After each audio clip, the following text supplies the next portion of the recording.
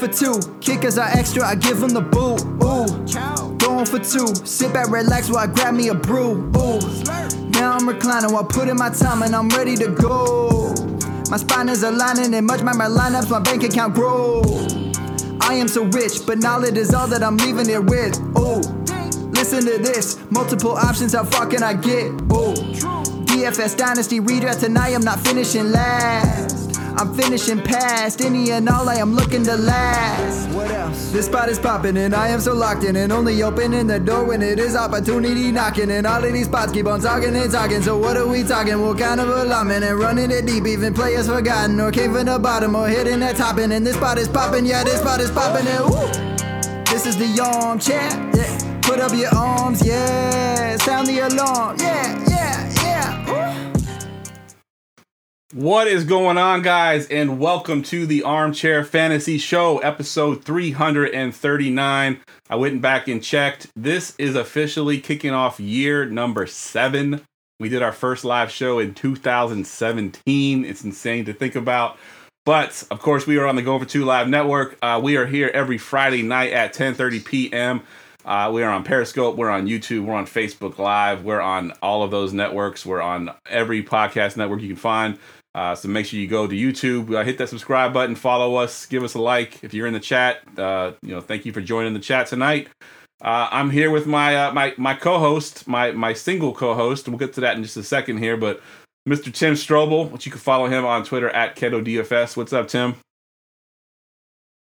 You're on mute, Tim. Nah, I'm ready, man. I'm so ready. I can't even tell you. I was still rapping the theme song, man. I was already hyped before it came on, but after that kicked in, man, I'm ready to go. I'm so happy to be back, even if we're out, without our third half here. Yeah, and that's what I was going to mention before I get to our guest. We are missing, as you'll notice, we're missing Gerson. He unfortunately had to retire. Early retirement. His main job kind of got in the way of the podcast thing. So this year, instead of having Gerson and myself and Tim on, we're going to bring a new guest on every week. And our first guest to kick it off, we had to get somebody who has been familiar with the show. Actually, has been our only guest, I think, on this show, with me, Gerson, and Tim being on here. The entire 7 years, he's been the only guest. Of course, we're talking about Mr. Jared Good. You can follow him on Twitter at the Yeti Express. What's up, Jared? How we doing? I'm happy to be here as always. This is my personal favorite show. Obviously, I've got to become good friends with both of you guys over the years. And not only that, this show in particularly helped me win $15,000 2 years ago and pay off my car. So that was always a big hats off to this show in particular. And I love the show, and I'm happy to be here and talk some football with you guys as always. Yep, that's right. So if there's any newbies in the chat here, Jared did win $15,000 on a lineup that he built. I mean, he's a pretty good DFS player. We wouldn't have him on if he wasn't. But the lineup that he built was pretty much built off of all guys we mentioned on the show that day. So yeah, we've been doing this for a while, and we appreciate all y'all joining in. Today's show, as always, guys, is brought to you by Underdog Fantasy. You can check out their best ball leagues. They got huge tournaments, private leagues, and pick'ems. You can use our promo code GF2, get a deposit match up to $100. And for a limited time, they are doing a free square on the pick'ems. I think the free square this week was a Saquon Barkley over half a yard total yards. So if you sign up, use promo code GF2, not only do you get the deposit match, but you also get the free square on the pick'ems to put in any of your pick'em parlays. Of course, they got best ball too, and best ball on Underdog doesn't end when the season starts. They got weekly best ball as well, where you can draft just for that week. So check them out again, underdog.com, or you get the app and use promo code GF2. The Weekly Rewind. Rewind. Obviously, there's no week to rewind since this is the week 1, but we wanted to kind of give us a little bit of chance to talk about our off season and how things went. So what you got for us, Tim? Give us one good, one bad. Oh, man, kind of caught me off guard there. Yeah. No, I guess the good is that football is back. For our close listeners, I will tell you last Friday I got engaged. So that's kind of my big personal news. Good stuff. And one bad. It's just been too fucking hot here in Texas, man. I'm ready for some fall weather. So bring on the football and bring on the fall. Absolutely, and congratulations on the engagement. By the way, I saw that on Thank you, Facebook. thank So you. good stuff, man.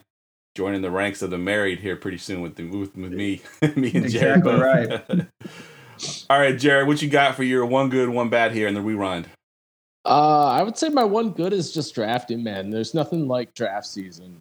Sitting down with, 10 to 12 of your closest friends that love football, and just there's nothing like the draft and the build up to the draft, where I'm going to be, what spot I'm going to be in, who I'm going to draft, what my plan is for the future. Like, yeah, we all get into leagues and we draft, but to have a plan is it's so fun, I think that's always something that's really fun to do, especially before in the August time frame. It's a blast, whether you're doing best ball or season long or dynasty. It goes on and on and on, and there's nothing like the build up to week one. Absolutely, man. That's a good point. And I have a league that's been long standing. I think we're going into our 27th year. Basic same group of guys, all have been married. They have kids. Some of them have moved out of state. One's moved out of the country, but we all find a way to come back, during that draft season and sit down and have a draft and connect with those guys all over again. So it's pretty cool. I agree 100%. What's your one bad? Well, I would say that my one bad is that I have Cooper Kupp in 2 leagues, and we'll talk about him coming up, but I think his injury is going to be a little bit longer than we might have originally projected. I think it's going to be closer to 4 to 8 weeks opposed to 1 or 2.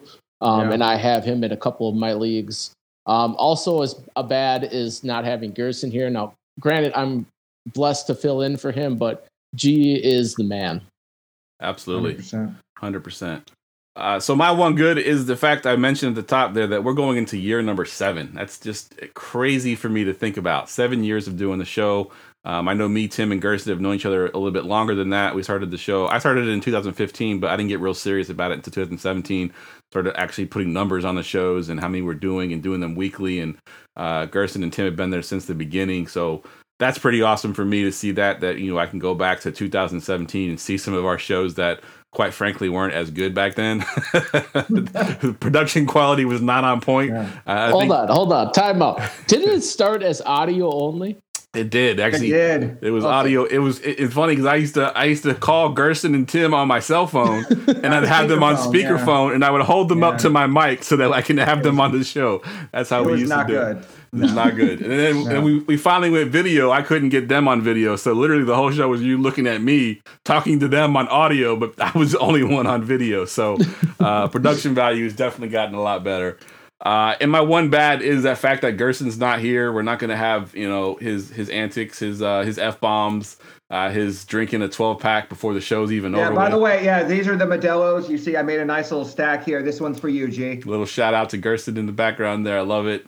Facebook chat knows what's in here. This is the Tumblr special. And G is in the chat, man. We miss you already. It's going to be a great season. I know you're going to make some guest appearances throughout the season, but it's good to have you in the chat as well. You can tell us if our calls are disgusting or not. I know I don't have Jimmy G on my sheet, so I think we're okay.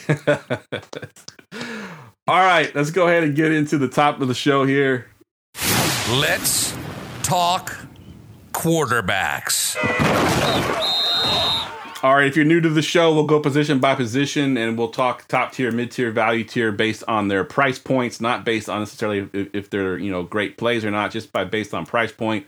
And we'll kick it off here in the top tier price point, and we'll go to you first, Jared, since you are the guest. Give us one of your top tier price pointed quarterbacks here. Let's see who you guys got on your sheet. I'll talk about T-Law. He's in between that mid and top tier, but I do believe that the Jacksonville Jaguars are going to be a lot better this year. I think they have no trouble winning 11-ish games this year. They wrap up against Indy. Indy has struggled in the secondary for a long time. There's not a whole lot new here. He's got some new weapons. He's in year 3 now, I believe. Going into year 4. 4? Okay. Yeah. So 4, year 4. I think Indy's going to be pretty good this year. Jacksonville's going to be pretty good this year. Indy is exploitable. The only problem is can they keep up? In terms of rostering him, that's my biggest concern. But I do think T-Law at 6,500 is a pretty phenomenal play this year. Yep, and actually, you're right. It is year 3. I just feel like he's been going into year 4, but you're right. He is year 3. He had the second year breakout and his third year, and I agree 100%. I love T-Law. I think he's honestly, I think he could be in the MVP conversation. He's one of those quarterbacks that takes that next step, and I think he can be a great play week 1. He's super cheap at only 6.5. I love that call. Tim, what you got for your elite tier? Yeah, I'll go ahead and take the chalk option here and go with Justin Herbert. You guys know I always start with Vegas. This is the highest over/under total on the week, at least on the main slate anyway. They're projected 27 points. We know Justin Herbert has kind of let down in some bad spots before, but I think this is going to be a really high-paced game. I think that they're going to, he has some new toys, right? He got Quentin Johnson in the draft.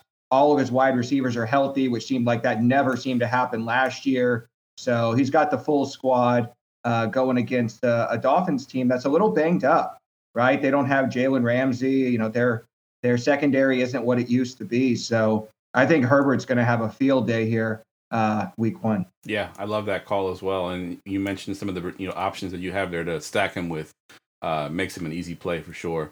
Yeah, and it's a home game. I don't know why. I always like to play quarterbacks at home, too, when I can. Agreed. So my only top-tier guy, because I saw who y'all had on your list, so I decided not to copy any of you. I went with L. Jackson. I don't know if he's going to be as popular as some of these other quarterbacks. At 8.8, he's the highest-priced quarterback on the slate. He gets a Houston team. I believe they're playing at home. The Ravens are playing at home versus Houston. Houston, I think, will be an improved team, but they are by no means a good team. And I think that offense with their new offensive coordinator is going to pass it a lot more than they used to. And I think Jackson's still going to get with his legs, but they're going to be spreading the ball around. They got J.K. Dobbins, who I think will also be a great play this week. I think he's going to be involved more in the passing game than he ever has in this offense. He got some new weapons as well. We mentioned, you mentioned Herbert's new rookie. We got Zay Flowers for Baltimore, who I love him as well. I loved him in season long.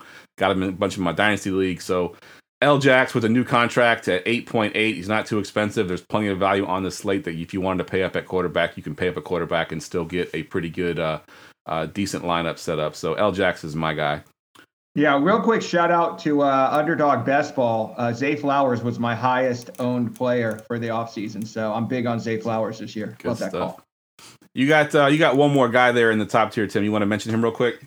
Yeah, I might as well go ahead and start the show this way. Anyone who knows I'm Go Pack Go all the way, but this is going to be a rough week for my Packers. It's going to be a full-on play all the Bears kind of week. Like last year I said play all the Vikings. This week it's play all the Bears.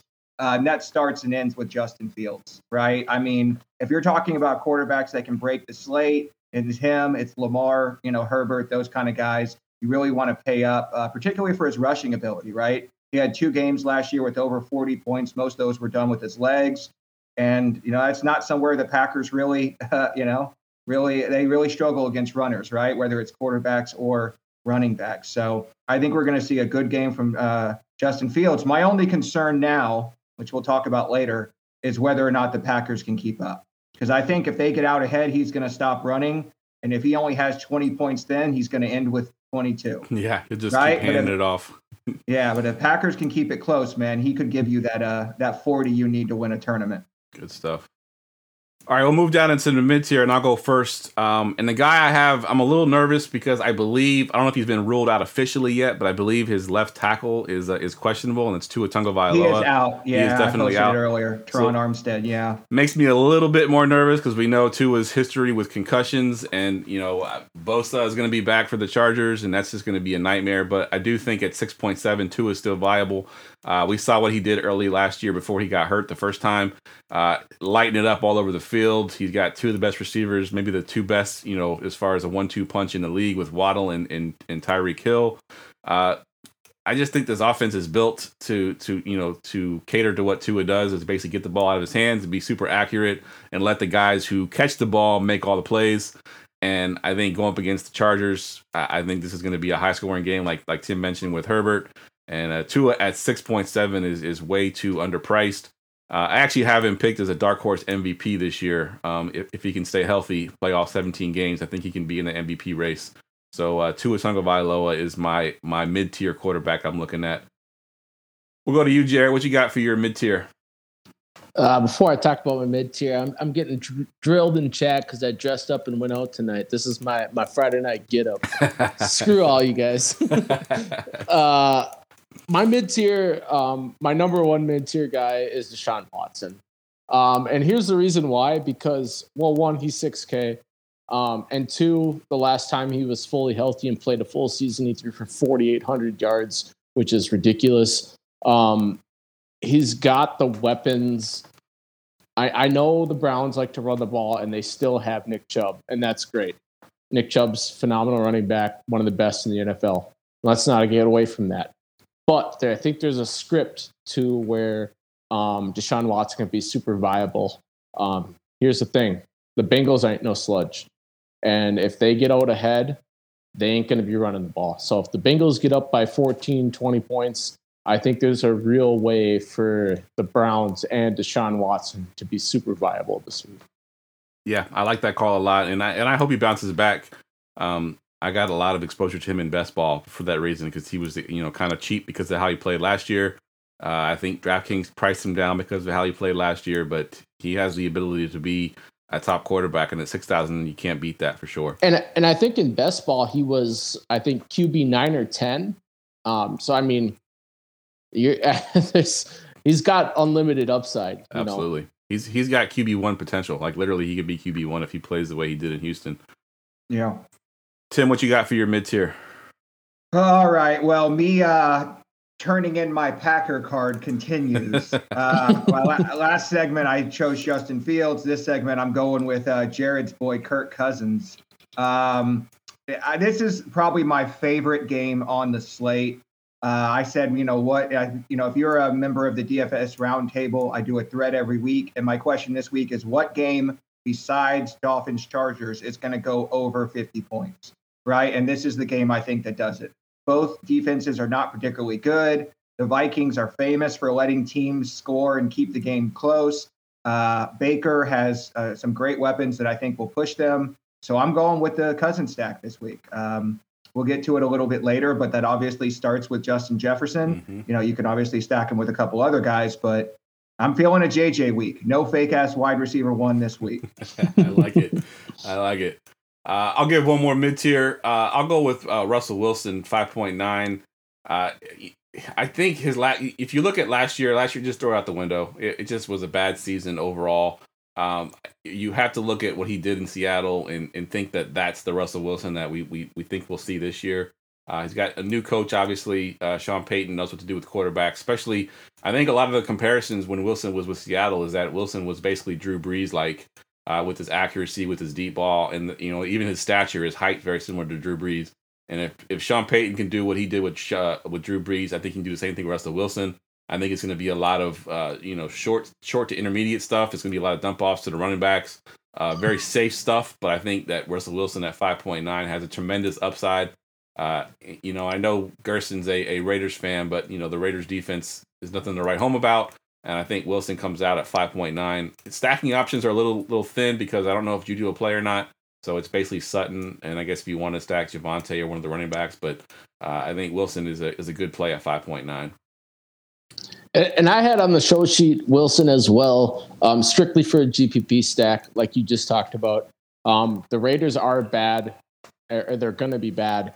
And the way you can get to Wilson in a stack is, like you said, with Sutton and even Dulcich, and that's like really cheap. So, and when we talk about someone being really cheap on week one, it allows you to fit all those big guys, your JJs, your Hills. And I think that's kind of a sneaky little look there. Yeah, absolutely.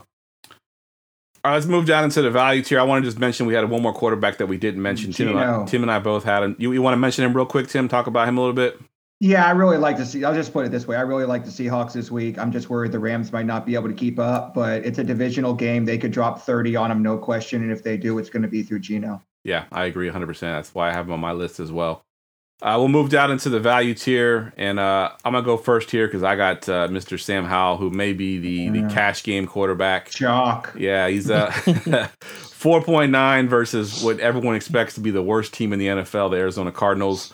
It's the joke I've been making with the Cardinals is tell us you're tanking without telling us you're tanking. They're basically telling us they're tanking by drafting. They traded for a quarterback that hasn't really started much in his career, and he's been there for a couple weeks now, and he's their week 1 starter. So the Cardinals are not trying to win this year for sure. Sam Howell, being a guy, I live here in Washington D.C., so I hear all the hype about him. He's got a connection with Dotson. I think there's a good stack option there. At 4.9, he is just way too cheap, and he surprisingly has pretty good legs too. He can get you some yards on the ground as well. So he has that ability to get you a decent floor with his legs. So Sam Howell at 4.9 is probably gonna be my cash game quarterback.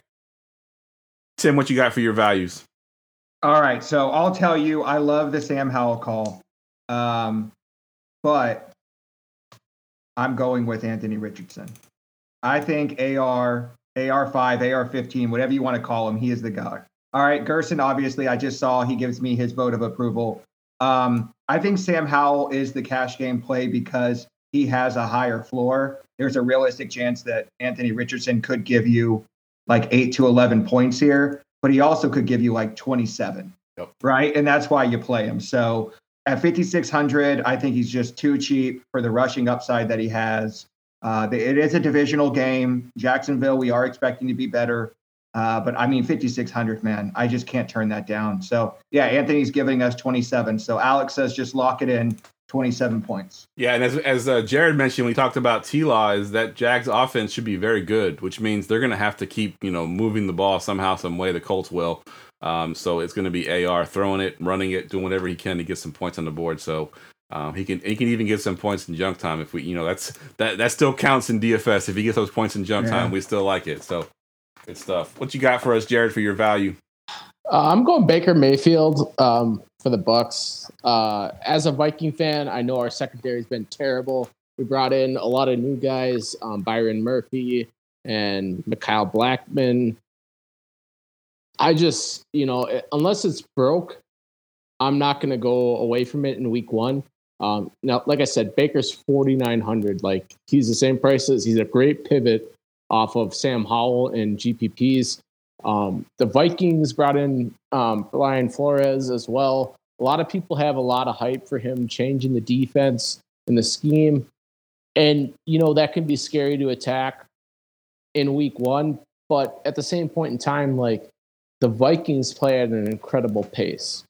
Okay, so if the Vikings go up early, these guys are still going to be viable in fantasy. You're looking at Baker playing from behind. He might throw a pick or two, but he also might have 300 yards and 3 touchdowns at 49. And the thing that I like about Baker, and good call on the pivot off of Howell, is this has to be the best receiving core that he's ever had, right? I mean, Mike Evans is 1,000. Oh, yeah. Mark him in for 1,000 yards every season. You got Godwin there. So, I mean, supporting cast is definitely there. He just needs to get the ball in his hands, get to those players, and let them do some good things. So, great call. Because, I mean, say what you will about Baker, there's been a lot of hate over the couple of years that he's been in the league, but he did do it one year where he played pretty well. And if he can capture that magic again here with some good players on his team, I think it's a good call on the pivot. Hey, one last guy before we move on. Shout out to Garrett in the chat. My other favorite low price guy is Derek Carr. We basically played quarterbacks against Tennessee all year last year. Their secondary is arguably worse than it was last year. So is the pass rush. So I think, especially playing at home in the Dome, it could be a sneaky Derek Carr week. Yeah, love it. Love it. All right, let's get to tight ends. Did somebody say tight ends? I think that's Tim's favorite drop besides the defensive one when we get to it. All right, Tim, kick us off here with the top tier tight end. Yeah, I only have one guy, and I talked about it earlier. It's TJ Hawkinson, the Hawkin goat. He just got himself a fat contract. He's ready to go. That ear infection seemed to have magically cleared up, and he's going to get 2 touchdowns this week. So I think if you're playing Kirk Cousins, you're playing Justin Jefferson, that's just part of it. But if you really want to get different in tournaments, nobody's going to be paying up for tight end this week. So if you pay up for the Hawkin goat, you're automatically going to be different from everybody else in the field. That's how you find yourself at the top of a GPP. Yeah, and here's a future DFS trivia question: is which player has broken the slate twice in 1 year for two different teams?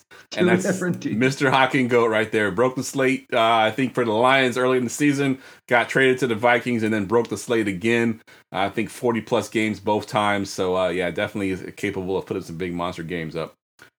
Yep. Jared, what you got for your tight end? Top tier tight end. I like Mandrews a little bit. The problem is, so the reason why I like Mandrews a lot is they got all these new wide receivers coming in. They got Bateman coming back. They got Zay Flowers. They've said they want to throw the ball more. The only problem with it is I don't think this game stays close. I think Baltimore wins by 14 plus. And you're looking at Mandrews to really only get you like 60 to 80 in a touchdown, and he's there. He's cheap. Like, there's soft pricing in week 1. But he's still there. Yeah, I got him as my top tier as well. Based solely on the fact that there's not a whole lot of top tier quote unquote tight ends that I like. And because I went with Lamar Jackson, if I'm going to play a tight end to stack with Jackson, that's going to be Mandrews. Obviously make sure he's healthy, because he is questionable at the moment. If he's out or limited in any way, I'm off this play. But Mandrews would be the only guy outside of Hawkinson that I would play in this top tier. All right, let's move down into the mid tier, and our mid tier brings us to our first lock it in. Got our lock of the week. Jared, who do you got for your lock? My lock of the week is David Njoku, which might kind of surprise some people, but I'm willing to live in the mid-range this week at tight end. I know Tim said earlier people are not going to pay up for tight end this week, and I semi-agree with him for the most part. But Njoku in 10 games has 5 touchdowns against the Cincinnati Bengals. His receiving yards, he's got 306 receiving yards in 10 games, so you're looking at like 30 to 40 yards, which isn't great. Honestly, it isn't. But like I said, I think there's a way. Gerson, when he was always on, he would always say, "Can you see a way that somebody gets there? Can you write the story?" Well, I see the Bengals up 14 early, and I see a lot of throwing in Cleveland. And you can love Amari Cooper as much as you want. I'm not really there. He's aging year by year. And you're looking at some other guys on this Cleveland offense on the comeback, and my guy is David Njoku over the middle. Yeah, that's a good call. I like that a lot. I don't know what happened. Tim got booted out, so let's see if we can bring Tim back in here. There we go. Am I back? Am I here? You are back, yes. I don't know what happened. All right. He just wanted to be on the bottom. I think Jared's internet infected Tim and kicked him out. I can't explain it. So what did I miss? Martians. Jared went with David Njoku as his lock of the week. Lock of the week. That's my favorite drop, by the way. Yeah. Other than defense, it's lock of the week. There's no question. Good stuff. All right. I'm going to go with Gerald Everett. This has probably been my favorite tight end play other than David Njoku on the whole slate. I think that he's going to get a lot more volume than people are expecting. I did talk about all the toys on the Chargers, but this is going to be a scheme thing, right? I think that they're going to see a lot more targets toward the tight end, and he's in that same range where I don't think people are going to play him, right? You have the other guy I think everybody's going to pay up for. They're either going to play Njoku or they're going to completely punt. So I think Everett's going to go somewhat overlooked, even though he's in the highest, total game of the day. He's probably my favorite play. If I'm not, if you got Njoku and you got an extra $100, you want to get a little different, switch up Gerald Everett. Yeah, I like that call. So I got one of the tight ends that are probably fairly chalky because of the Cooper Kupp being ruled out. But Tyler Higbee, very quietly last year had over 100 targets as a tight end that nobody really saw or even thought that he was doing that good. He didn't score a ton of touchdowns, but he's going to be the only guy when Stafford drops back to pass that he's going to recognize, really, because, I mean, it's a bunch of guys. Tutu Atwell is still a thing somehow. I don't know how he's still a thing, but he's probably the number 2 receiver on that team. It tells you how deep their receiving core isn't. So Higbee's going to get a ton of targets at 4.8 versus Seattle. Just based on volume alone, I think he can get there. So Higbee is my favorite, probably mid-tier tight end there. Please do not play Tutu Atwell. Yes, no. I'm sorry. When we haven't gotten to wide receivers yet, but just my message to Going for Two Nation: do not play Tutu Atwell. Yeah, don't do it. And I'll jump in on that Higbee call because I love that call. I'm a guy that plays. I like to play the mini max. That's my tournament that I like to hang out and enjoy. So I run 150 lineups. I have 40+% of Njoku and Higbee. Nice. Not in the same line, but in that range. I have just as much Higbee, if not a little bit less than Njoku. Nice. Yeah, he's definitely up there as far as chalk. When Cooper Kupp's out, there ain't a whole lot to go around. Not much else. It's play Higbee. Yep. I'll just mention the other 2 guys I have in the mid-tier. I got Dulcich at 4K, especially if Judy's out. I think he works in the same part of the field as Judy does. Can get some targets. And then Juwan Johnson, who's I know one of Gerson's favorite guys to call out last year, Juwan Man at 3.9. So at Tennessee, definitely a good mid-tier option. Let's go ahead and move down into the value tier. And Tim, I want to go to you because the guy that you have is probably going to be pretty chalky, especially with the news that we got today that Christian Watson's not going to play. Give us your thoughts on your tight end here in the value tier. Yeah, this is just a value play option, right? Like you said, with Christian Watson out, I expect there are going to be more targets to go around. We'll talk about it later, but Romeo Doubs is kind of banged up as well. The guy who's really kind of surprising me so far this offseason has been Luke Musgrave. At 2,900, obviously this is a punt play, but he could get realistically, 5 to 7 targets. And, if he falls into the touchdown for a tight end, that's all you're looking for, right? To be able to get somebody with decent, target volume, and then you can fit everybody else. So I'm mostly going to be living in the mid-range there, the Higbees, the Everetts, the Njokus. But if you have a lineup you really need to save, $1,300, $1,400, I don't think he's going to give you a 0, right? Like when we're playing tight ends, that's what we're always trying to avoid. He seems to have clearly won the starting job there, and he's obviously gotten a little bit of the trust of Jordan Love. So, we're talking about if Watson's out, especially if Dobbs is out, I think you play Musgrave. Yeah, if I'm not mistaken, too, I think Musgrave played a lot, at least in the preseason, from the slot. He did. Where he was lining up as a slot receiver. So that automatically increases his value right there. Like you look at last night's game with Sam Laporta, he was the same thing. He lined up in the slot mostly in preseason, ended up having a good game, at least DFS-wise, for what his price would have been if he had played on this slate. Yeah, I was going to mention that. One thing I like to look for is like who a quarterback's first read is, right? Like who was the play designed to go to? And I was really surprised how many plays were designed to go to Luke Musgrave. Yeah. Right? Like he wasn't the second option or third option check down. Like the play was designed to go to him, right? It was an 8 to 10 yard out route or a 12-yard curl route.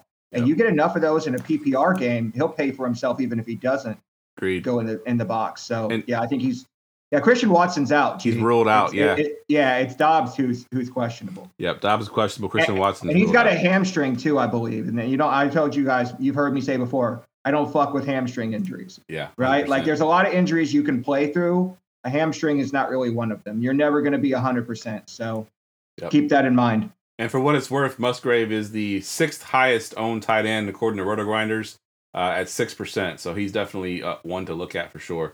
Yep. Jared, what you got for your value tier here? I got Grayson on the Colts. He's the only guy I have down here. I'm really not looking to be in this range at tight end. Like I said, over 40% of my ownership is in the mid tier, and a lot of it is north of that for the rest of it. But rookie quarterbacks, they check down a lot when they're under pressure. So I think you could, and here in reality, who does AR-15 have to throw to other than Michael Pittman? I mean, it's Alec Pierce, it's another rookie in Downs. I mean, I'm not sold on Grayson, but I know that he's kind of a super raw player, and I think he's going to be a check down option for him under pressure. Yeah, for what it's worth, he was one of my more popular choices last year as a punt tight end, and the few times that he was the only guy back there, he actually played really well. Actually, if you look at week 1 last year, he had 7 targets in week 1. So, I mean, Jelani Woods is definitely not going to play. One of my favorite guys, Mo Alley Cox is still there, but hasn't really looked good or even part of the offense. So it's Grayson. No, I got he him was on definitely running with the twos for most of camp. Yep. And the majority of the reason why I like him is because you have a rookie quarterback starting. Yep, 100%. Yep. So real quick, speaking of rookie quarterback, again, shout out to Garrett in the chat. You guys know I love a good revenge narrative. And we got Hayden Hurst going against his old team, the Falcons. That's right. Lining up for Carolina. So Bryce Young, can barely see over the offensive line, but he can find his tight end. Yeah, 100%. And Falcons kind of weirdly listed Hayden Hurst and Kyle Pitts as co-starters, which you don't see too much for tight ends to be listed as co-starters like that. That was an interesting. I mean, I'm sorry, not Hayden Hurst. Previously, right? Yeah, that was previously they had him as co-starters. Yeah. All right, let me talk about my value guys here. I got I'm gonna go with the same game here. 2 guys that I got on both sides. Trey McBride is one at 3.1 versus Washington. If you look at his last, I think 5 or 6 games at the end of last year, he came on really strong. I know Zach Ertz is possibly going to play. I don't think he will. He's an older tight end coming off a major injury. I think it's going to be McBride. And we mentioned the whole thing with the quarterbacks and checking down. I think Dobbs, who's not been a starter for very long, obviously will check down to his tight ends at 3.1. McBride is viable. And then on the other side, I had Cole Turner at 2.5, basically min salary. However, I think Logan Thomas is going to be playing, so I think Cole Turner will be out. Cole Turner did look good in preseason when Logan Thomas was not playing, but Logan Thomas is officially back and he will play. So Cole Turner is probably off my list now. So McBride at 3.1 is probably my value tight end there. I agree with that. All right, let's get to running backs. It's time for running backs. Running backs. All right, and Jared is not podcast trained, so he had to go run to the bathroom real quick, so he doesn't know how to hold it for an hour. So, Tim, you kick us off here. All right, that's perfect, because I have time to get up on my soapbox here and tell you guys that this running back slate is horrendous. Like you talked about at the top of the show, we've been doing this for 7 years, okay? This might be the worst running back slate I've ever seen. Every guy on this slate has warts, and all of the value we thought we had has fallen off a cliff. So I think we'll start at the top, but yeah, man, this slate is ugly. I think if you're paying up for anybody, the one guy I'm paying up for is Eckler, right? Just because he is the perfect, other than Christian McCaffrey, right? He's the perfect PPR back. He's going to give you the 12 to 15 touches, 5 to 7 targets, highest total game of the day. We talked about it earlier. I'm all in on the Chargers, but I will tell you, I will mostly be paying down at running back to pay up for wide receiver. I think over time, we have seen that the top lineups tend to pay mid-range or down for running back and then pay up for wide receiver. So that's how I'm going to target week 1. Yeah, hashtag running backs don't matter, right? That's basically what we got this week especially. Don't pay up. Jared, you got a guy on your list there and a guy you wanted to pay some homage to as well. So go ahead and talk about Mr. Nick Chubb. If I got to be Gerson, right? So I had to go fill my drink, be a part of the show, play my role, and I got a Chubb for Chubb. Hey, if this game, I know I said that earlier, I expect Cincy to be up early in this game and Deshaun Watson to come back, but there's another way to view this game, and that is on the ground. I mean, so here's the thing, we look at the slate, we look at totals, and everyone wants to jump on the Vikings and Buccaneers game because of the pace of play and the over-under. But this game has 3 more points of an over-under. I think there's a lot greater potential of a shootout. And Chubb is the most efficient back virtually in NFL history, I'd argue. But super, super efficient. And I think this game can go. I'm kind of all in on the Browns this week, to be honest. But I mean, there's a way for Chubb to get there, and there's a way for this. There's going to be points in this game, is what I'm saying. Yeah. So pick your poison and find your values on the Browns. Yeah, Jared stating the obvious there, Captain Obvious. I'm all in on the Browns. See, we've had 3 categories, and he's named a Brown in every single one. Brown of and them. everyone. No, I'm on the Browns, baby. I want to make a quick reference that everybody except for Alex, who is still in diapers in the chat, is going to recognize. But if you guys remember The League, right? The show The League, they would have a Shiva blast, right? Well, we have a Chubb blast, right? Ours is, I got a Chubb for Chubb, right? That's what it is on this show. So if you're a member of Going for Two Nation, man, I need a Chubb blast from you. Good stuff. All right, we'll move down into the mid-tier.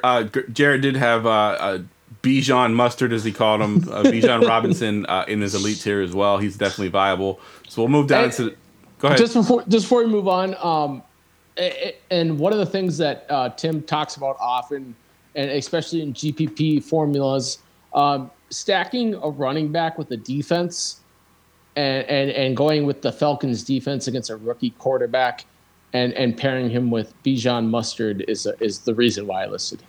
I personally like To Infinity and Bijan. That's kind of my favorite. All right, let's move down into the mid-tier because I had the same guys y'all had, and I'll talk about my Lock it in. My lock of the week, Mr. Javonte Williams. There's been some rumors that he would be starting off slow coming off that injury. I'm not buying it. I think Sean Payton came out and said he's going to have a huge role in week 1. If you watch week 2 of the preseason, he played 12 snaps and he was involved, either a target or a carry on 8 of those 12 snaps. There's going to be no pussyfooting around. Javonte Williams is the man. We've seen Sean Payton make running backs very viable. He evolves them into the passing game. At 5.7, this guy is way, way, way too cheap. He was way too cheap in drafts. I think I drafted him in every redraft league possible. Probably got him a round or 2 ahead of where he was going just because I believe in this guy. Javonte Williams, I think, is going to smash at 5.7 versus the Raiders. So he is my lock of the week, and I have him in pretty much all my lineups, especially my cash lineup. So at 5.7, I love Javonte Williams this week. And just to add on what you just said, Javonte was super efficient and super productive prior to injury. He was also amazing in college.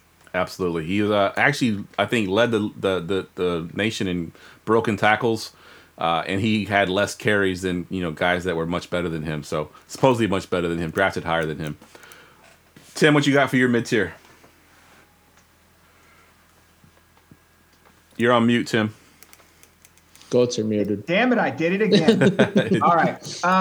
We talked about earlier that we really like the Baltimore Ravens. So last year, our flowchart team for playing running backs was the Houston Texans. I think they're probably going to be better than 32nd this year, maybe not, just because the Cardinals exist.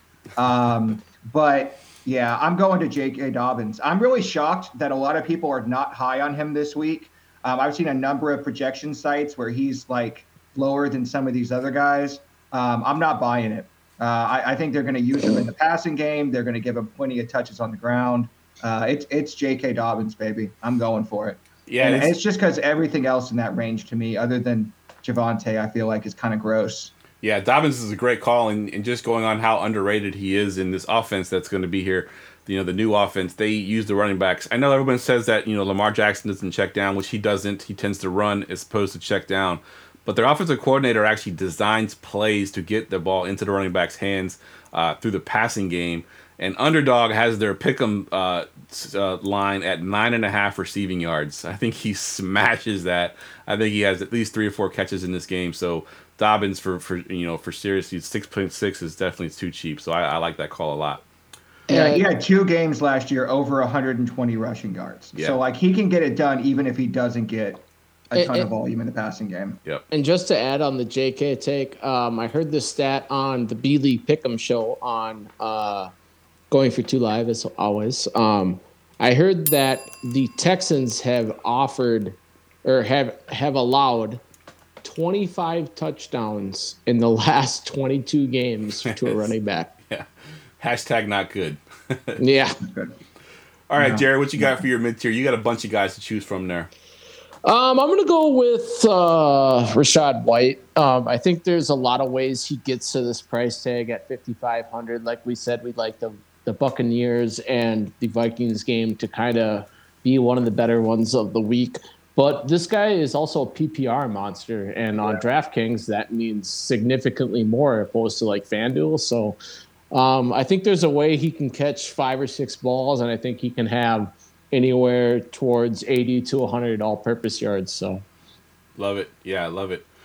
We got plenty of guys here at the mid-tier, so we'll go back through one more time, and I'll take my other guy. I'm going to go ahead and say his name. I know today we had some news come out that said that he missed practice, and we don't really know why yet. But Ramondre Stevenson at 7K, I think, is going to be an awesome play as long as he's healthy and he's playing, obviously, up against Philly. He's going to be the main guy there. I know they got Zeke Elliott, and everybody's afraid of Zeke Elliott stealing touches in the red zone, which it may potentially happen, but Stevenson's going to get so much volume that I think that he's going to be perfectly viable at 7K. I think he can actually sneak into that elite tier as far as fantasy points go for this week. So Stevenson at 7K is my other mid-tier guy. Tim, you got anybody else in your mid-tier you want to talk about? Yeah, I think we got to talk about Kenneth Walker. I think that there was a report that came out earlier this week. He was dealing with a little bit of a groin injury. He had kind of dealt with it a little bit in the offseason, but then he got a full practice in today. So I'm not really concerned about it. We talked earlier that we think that the Seahawks are going to win this game pretty handedly. And, shout out Jared. He mentioned this earlier. If you're looking for a running back defense stack this week, one of my absolute favorites is Kenneth Walker in the Seahawks D. Love it. And we love favorites at home, the running backs for sure. Jared, anybody else you want to talk about in the mid-tier here? I think I'm good. All right, I'll just mention the guys you have just so we get them on the show. You got Joe Mixon there. You got Aaron Jones mentioned there as well. So those are 2 guys you can look at. Move down into the value tier, and I'll take the chalk guy here, and then y'all can talk about your guys. But the chalk probably is going to be Jamal Williams. Kendrick Miller is probably not going to play. We know for sure that Kamara is not going to play. It's going to be the Jamal Williams show at 5.1 versus Tennessee. I don't know how much I love Jamal Williams as far as what he's going to put up as far as fantasy points go. But in my cash lineup, I think he's going to be so heavily owned that you almost have to put him in at 5.1. Again, I don't know how high his upside is, so maybe not in your tournaments are you playing him, but at 5.1 with the backs that are both going to be out, probably I think he's going to be a very high-owned running back. So Jamal Williams at 5.1. Tim, what you got here? Yeah, I completely agree with that. That was going to be my exact take, is that you can play Jamal Williams in cash, but do not play Jamal Williams in tournaments. He just does not have the upside. Tennessee's pretty decent against the run. That's what they do. They sell out to stop the run. So could he get a couple of short touchdowns? Is he going to get 15 to 20, touches? That's what you're looking for cash games, but I don't think he has the upside you want for tournaments. Speaking of a guy that's very controversial, I'm going to go with Khalil Herbert. This is a guy that I was pretty high on all offseason. I know there's a lot of competition there with Deonta Foreman and Roschon Johnson, but all indications are Khalil Herbert's going to get the first run. And I talked about it on the top of the show. I do not think this is going to be a good week for my Packers. I don't. I think that the Bears are going to get up and they're going to run the ball, and it's going to be a lot of Khalil Herbert. We could see one of those Khalil Herbert games. So, I just talked about it with Kenneth Walker. I'll say it again with Khalil Herbert. You guys want a tournament stack. All of my indications are he's going to be under like 5% owned. So you want to combine that with a low-owned defense in the Bears. If this game goes the way I think they were, man, that's a tournament setup for you right there. And then you can put all the chalk you want because nobody will have that stack. Yeah, it's crazy how undervalued Herbert is, even in season long. People get excited with the new toys, and of course they got Roschon Johnson there, and everybody, Roschon Johnson's going to be this. And he might end up being good, but I can guarantee you week 1 is Khalil Herbert. He was very efficient last year in that offense. He looked good in the preseason. Khalil Herbert's going to be the man, at least for week 1. Beyond that, who knows? But for week 1 at 5.3, I love him. Good call. Yep, and it's a perfect game script too. I think it just sets up perfect. Jared, what you got for your value tier here? Oh, value. I have. Well, the first thing that I have is Antonio Gibson versus B-Rob. I think it's a good discussion to have. Obviously, the Commanders, you can talk about chalk Commanders and putting a running back with that stack. Like we try to speak as much as we can about how we build our GPP rosters and how to make people better daily fantasy players. This is one way to do it with a defense running back stack. I think if you're stacking it, I like the Bijan or the Brian Robinson and the Commanders' defense is a stack. But in terms of like getting outside of the stack, I kind of prefer Gibson. I know that they said they want to expand his role. Obviously, he's got more PPR upside.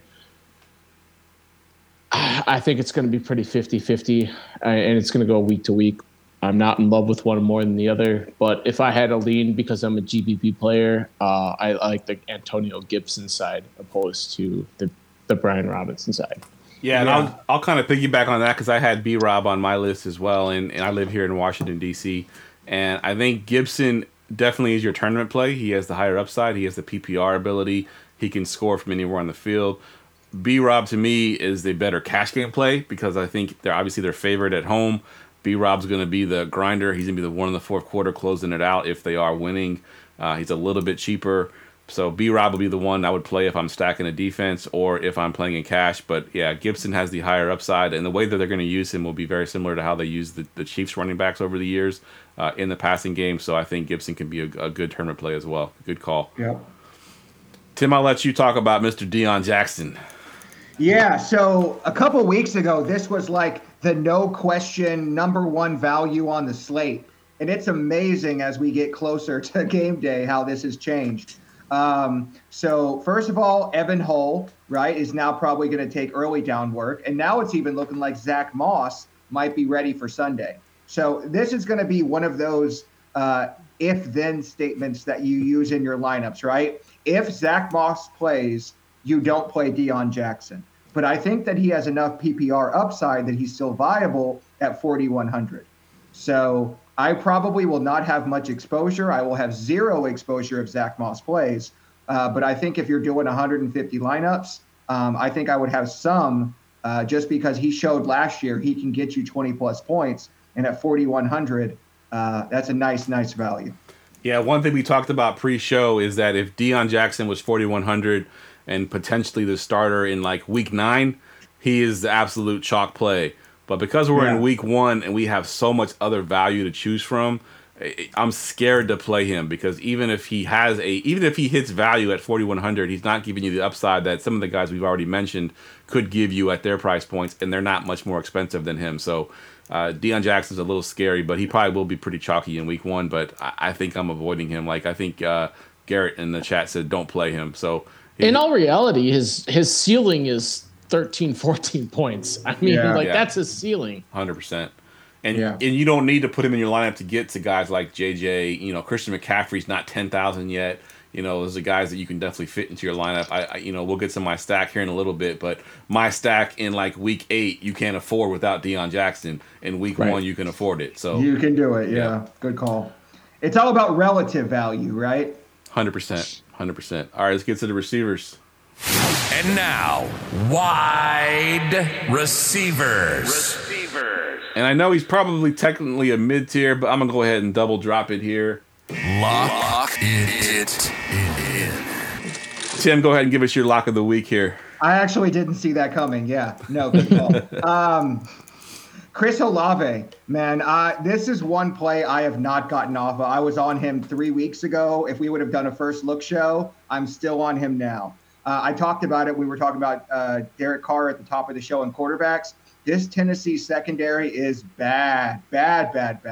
And all indications are that Chris Olave has the best rapport with Derek Carr. So we've already seen last year what he could do when he had, Jameis Winston or whoever the fuck was throwing him the ball. There's one for you, G. But no, he's got a better quarterback. He's got a better situation. They're at home. Terrible secondary. And he's 6,500. One of the guys I always listen to is Scott Barrett, right, from Fantasy Points. He basically pointed out that he may be, if you project him, the most best value to ceiling projection on the slate.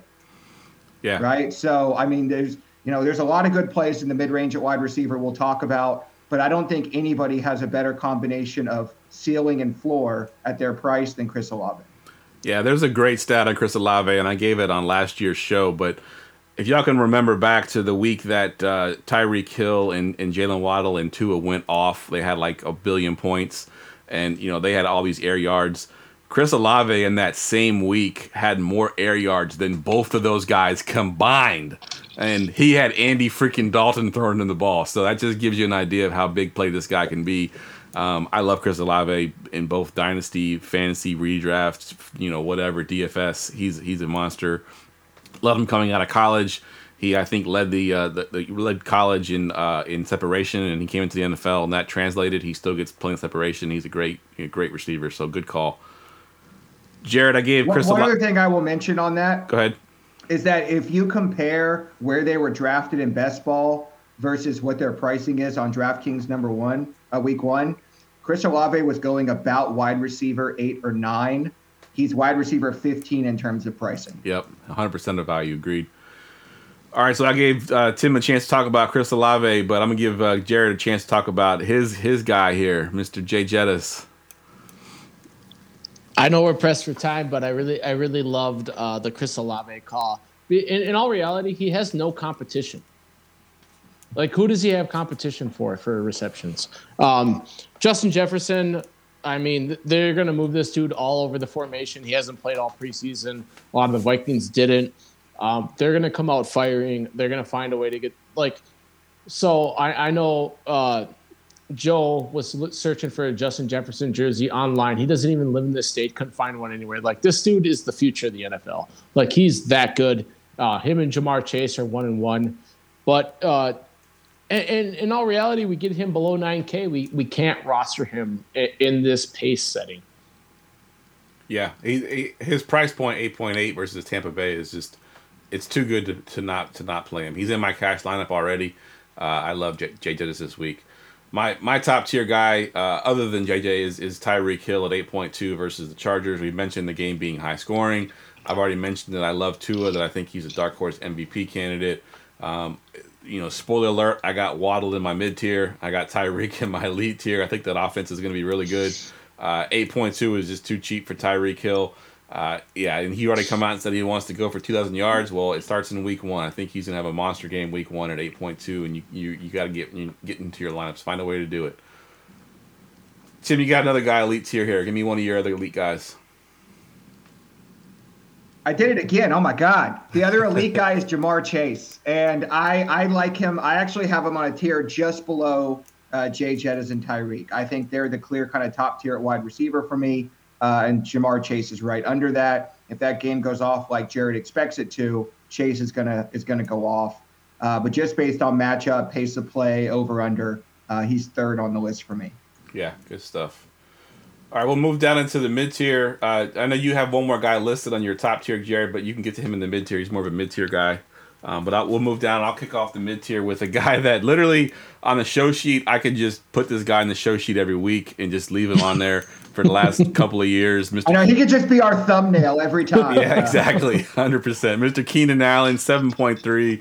As long as he's healthy and he's playing, which he is currently with Herbert, he's been a monster. He's a PPR monster. I wish he'd scored more touchdowns, but he gets so many passes over the middle of the field that he makes up for that with his PPR side of things. So Keenan Allen, as long as he doesn't get up to the 8,000 range at 7.3, is still viable every week. And you will hear me say Keenan Allen pretty much every week as long as he's in that 7,000 range. So that's an easy one for me, Keenan Allen.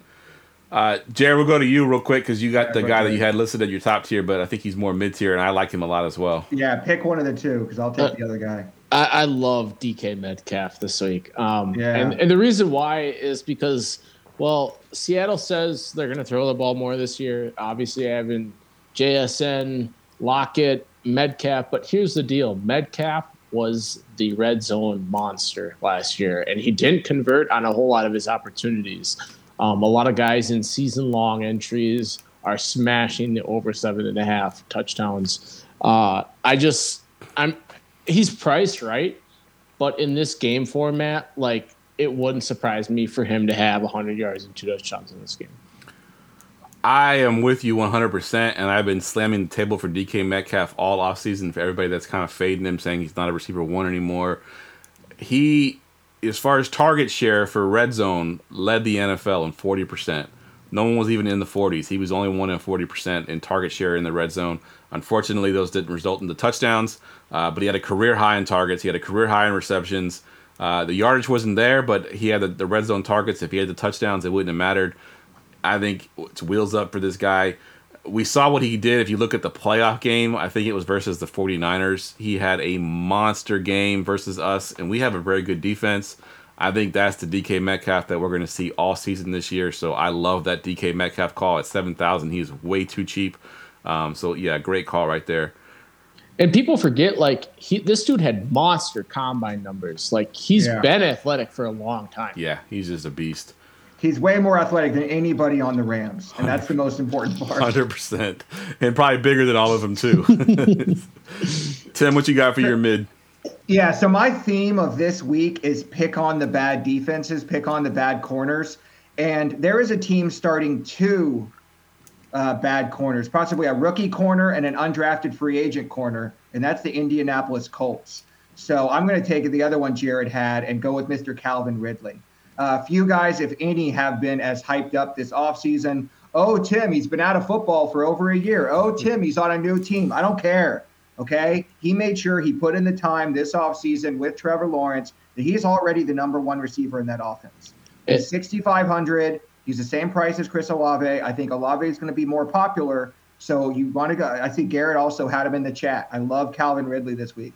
Like, if I could live in the mid-range, DK Metcalf, Chris Olave, Calvin Ridley, dude, that's a GPP winning lineup right there. And if there's one thing you need to know about Calvin Ridley, we know he respects coin. Yeah, That's exactly 100%. Yeah, I don't know if y'all seen that video. It's a camp video where they show the receivers running the routes, and they have Zay Flowers go first, and he looks, pretty decent. He does his little route, and then Ridley goes in and does the same route, and he's a freaking blur. Like, it looks totally different when Ridley does it. He's an awesome route runner, so I love that call. I'll just mention the guys in the mid tier so we can get down to the value tier. I had Waddle, as I mentioned earlier. Amari Cooper, Jared's got to have every Cleveland Brown that he can possibly have in his sheet. So he's got Amari Cooper. We got Sutton there as well. Obviously, with no Jerry Jeudy potentially, that's another good choice. Let's go ahead and move down into the value tier here, Jared, and I'll go to you first. I almost said Gerson. We'll go to you, Jared, first with the value. Well, I know you guys are expecting for me to talk on my Viking, but I'm not, because I think he has a problem staying on the field for a large percentage of snaps share. So I'm actually going to go to my other Cleveland Brown guy, which is Elijah Moore. He is my top owned GPP play this week. At 3,800, he just is. Well, he's never been a bad receiver. He moves into an offense where the wide receiver 2 is arguably DPJ, and I'm not buying it there. I'm all in on the Browns this week, but especially Elijah Moore at 3,800. I like that call. And Gerson is quick to correct me, as he would if he was on the show. I meant Zay Jones, not Zay Flowers. Obviously, Zay Flowers is on the Baltimore Ravens. Zay Jones is on the Jacksonville Jaguars. So thank you, Gerson, for correcting me on that one. All right, Sim, what you got for your value? Nah, you were just ahead of the game, man. You knew I was going to say to play Zay Flowers. Like, he's probably my favorite value play. I love the Elijah Moore call. I think that's a great call. There's also a couple guys at 3K I think are very valuable. But I think Zay Flowers may go overlooked now. I think a week or two ago he was a pretty locked-in value. But since we've had so many other value spots open up, I think people are going to kind of overlook him. So, if I'm doing Lamar Jackson stacks, I'm absolutely taking Zay Flowers. I think Gerson just gave away your sick call of the week, Jared. He says you're playing Jim Brown too, right? All right, so my values here, I'm going to combine two guys into my value so we can get to a couple more guys. I'll talk about them real quick, but one of them is Jahan Dotson at 5,000 versus Arizona. We've talked about this team already. The running backs would be good. I think Jahan Dotson has the best connection with Sam Howell. Terry McLaurin may play. I don't think he's going to be as explosive as he normally is with that turf toe. So Dotson has looked very good in the preseason. At 5,000 is way too cheap. And I'll throw in Brandon Ayuk at 4.9, who has come, in camp. The word is that he is absolutely unguardable. He looked good in preseason as well at 4.9. He is the number one option in that offense, not Debo, whose Debo I think is like 6,000 more. Ayuk is the number one option, and I think Ayuk has a good game at 4.9. He is way, way, way underpriced. So those are my two values. The one thing I will add to that is it's looking like George Kittle may not play. If he does not play, I think Ayuk is an absolute lock. Yeah, 100%. Like he said, he's already one of the biggest values on the slate, even before the additional target volume. Agreed. All right, so let me just mention a couple of other guys that we had on our list. I got Van Jefferson at 4.7. I don't love the play. I do think that he gets the volume, but he will be a popular play at 4.7 with no Cooper Kupp. Marvin Mims, if Judy is out at 3K, is absolutely too cheap. I think he gets some valuable usage there as well. We got Rondale Moore, KJ Osborne, and Tyler Boyd listed for Jared and Dobbs. I want you to mention Dobbs a little bit, Tim, because I think he's the benefactor if Christian Watson is out, and then I know Dobbs is questionable, I believe, as well, isn't he? Yeah, so I put question mark. The reason I put that is because I'm not buying it this week. Normally, if you have a wide receiver 1 out and a wide receiver 2 gets good volume, you play the wide receiver 2. But he's dealing with the hamstring. I said earlier in the show, I think hamstring injuries are nothing to fuck with. So I'm not real big on Romeo Dobbs this week. I think he could have a good game. I think he's going to probably see good value, but he could have one of those famous Julio decoy games, right, where he's out there and gets 7 targets for 21 yards or something. You know what I mean? Yep. So I would normally say, hey guys, lock it in. I'm more than willing to be wrong here, but I'm going to take my statement and say do not play Romeo. Good stuff. We also had Deontay Johnson and Drake London listed as well. I like both of those plays. I'm all over Deontay Johnson in season long as well. Yeah. He had, I think, the most targets in NFL history without scoring a touchdown last year, which is an insane thing to maintain. I think it goes back to the mean, and he gets the more touchdowns this year. Agreed. Defense, defense, defense, defense. If you're new to the show, defense is Tim's thing, and he always kicks us off. So go ahead and give us your defenses, Tim. I cannot tell you guys how long I've been waiting to hear that drop. Like it's just like goosebumps. Goosebumps, yeah. All right, so let's just start off with the chalk, right? It's the Commanders. Like it's the chalk of the chalk of the chalk. If you do not play the Commanders in cash games, I don't think you're playing cash games correctly. That's just likewise. I don't think you should be playing Commanders in GPP. Like normally, if we say if a defense is over like 20%, don't play them. There's a real good chance the Commanders could be like 35%. Like that's just, find a way to get different elsewhere. Unless you're playing like all 5% guys, maybe that's not a good idea. But outside of that, it's the Commanders in cash. Don't play them in GPP. I mentioned earlier my favorite GPP defense this week is the Chicago Bears. Jordan Love is still getting his rhythm going. His best wide receiver is gone. His second best wide receiver is banged up. It's the Bears. I mentioned earlier stacked with Khalil Herbert. The other one I like is the Seahawks. If you can afford, there's plenty of value this week. You can get up to pay up for defense. Nobody's going to pay up for defense this week. So I think Seahawks and Bears are your GPP defenses. Yep, I had Washington obviously as the main one. Seahawks I had as well. Jared, you got any other ones? I have the Packers solely because I think their front four is actually a lot more improved. I think Justin Fields is kind of still a little more raw than we'd like to admit. Like a lot of people like to jump on him and say that he's the future because he's got all this rushing upside, but I think he can also turn the ball over a little bit too. Yeah, good call. All right, let's get to our stacks. Goingfor2.com's weekly stack report.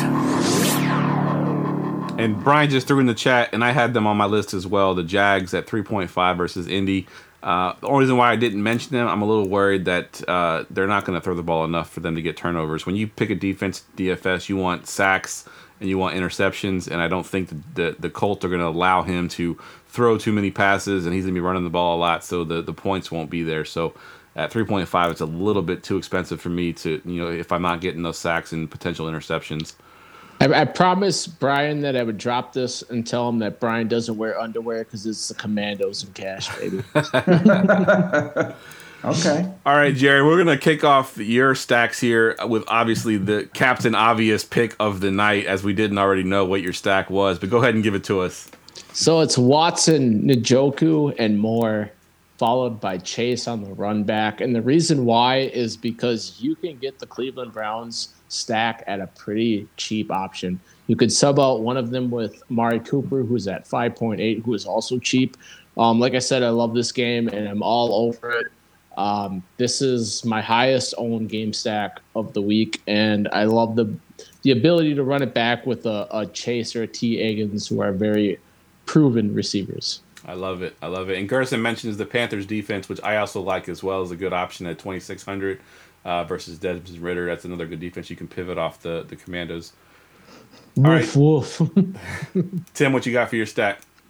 Yeah, I'm going with my man Justin Herbert. It's going to be Herbert, big Mike Williams, Gerald Everett, and running it back with Tyreek Hill. I like that stack a lot, and that's the highest scoring game. So I basically just flipped it on its head and took the other side of things, and I went with Tua, Hill, Waddle, and Mike Williams. I mentioned at the top that in week 8 or 9 you probably can't afford Tua, Waddle, and Hill, but with the value we have on this slate, you can definitely afford all three of those guys. Bring it back with Mike Williams over Keenan Allen. I love Keenan Allen, but Keenan Allen's upside is not there. If I'm going with the tournament play, I want that Mike Williams upside. I want those 2 deep touchdowns. So Mike Williams, and he's a little bit cheaper than Keenan Allen as well, so it fits in there a little bit better. So that's my stack of the week. Hey, real quick, I'll give you guys my 2 favorite secondary stacks, okay?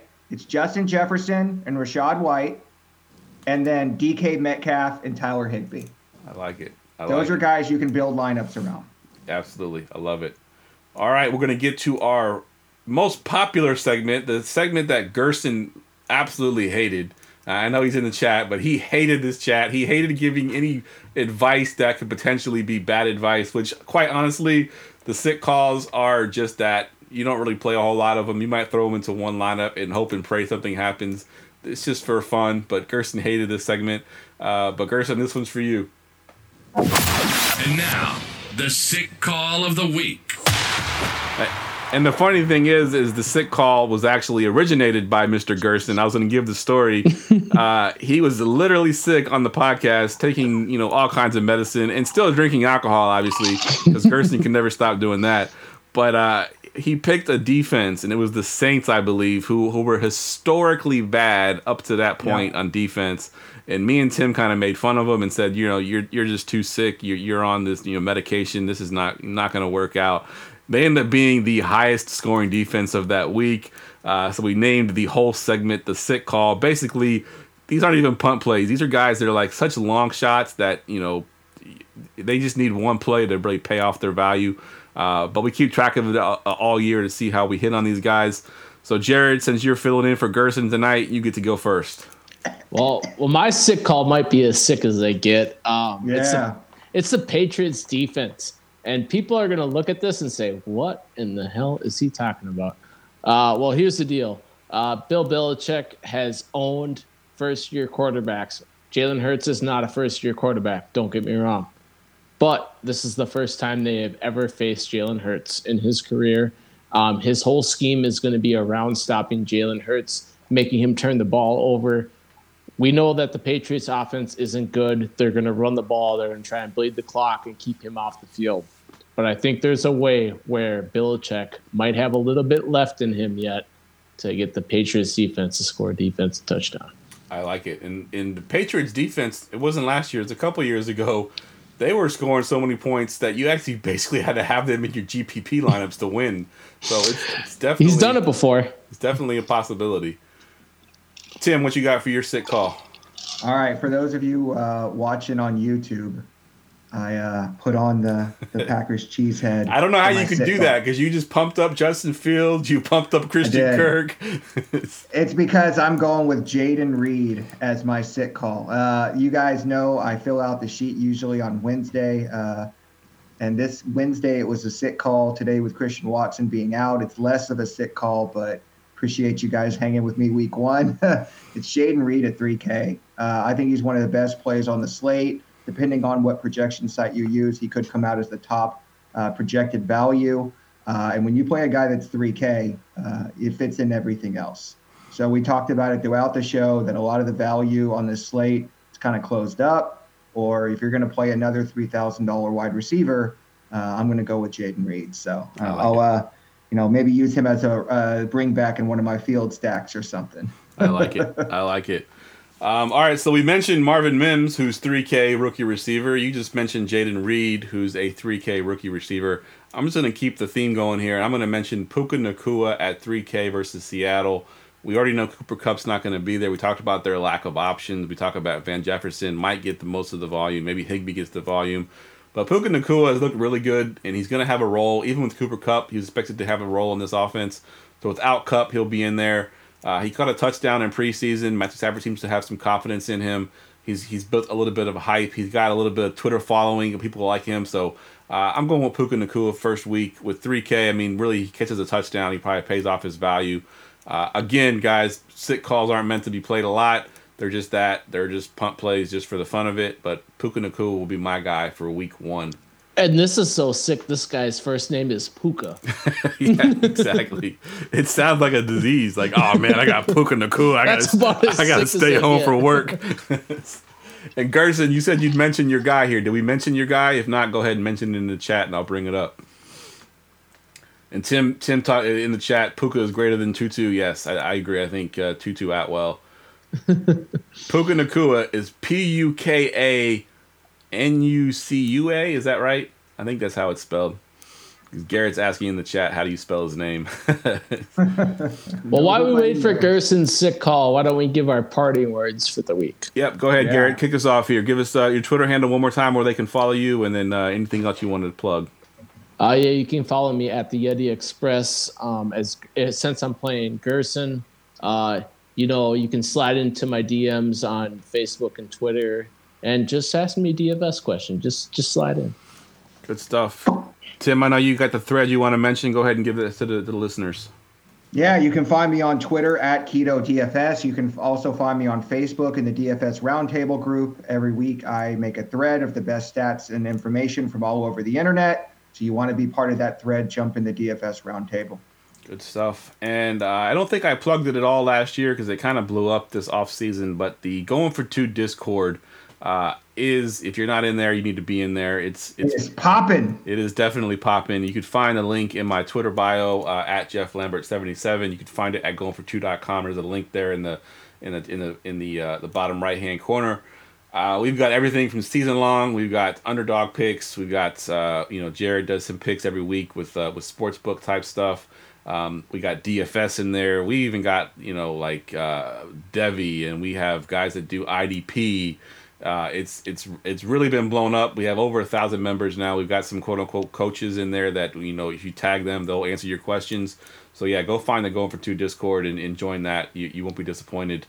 Go ahead. And that's one of the coolest things about the Discord is you can say at Fantasy Coach and ask for trade advice, and you will have 10 to 12 people answer your question and give you their expert analysis on that. That's super awesome in the Discord. 100%.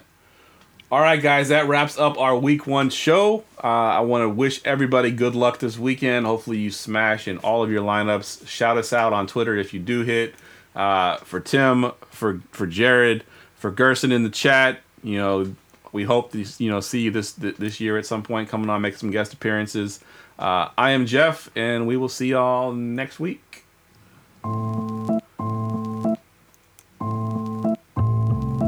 Go Pack, go!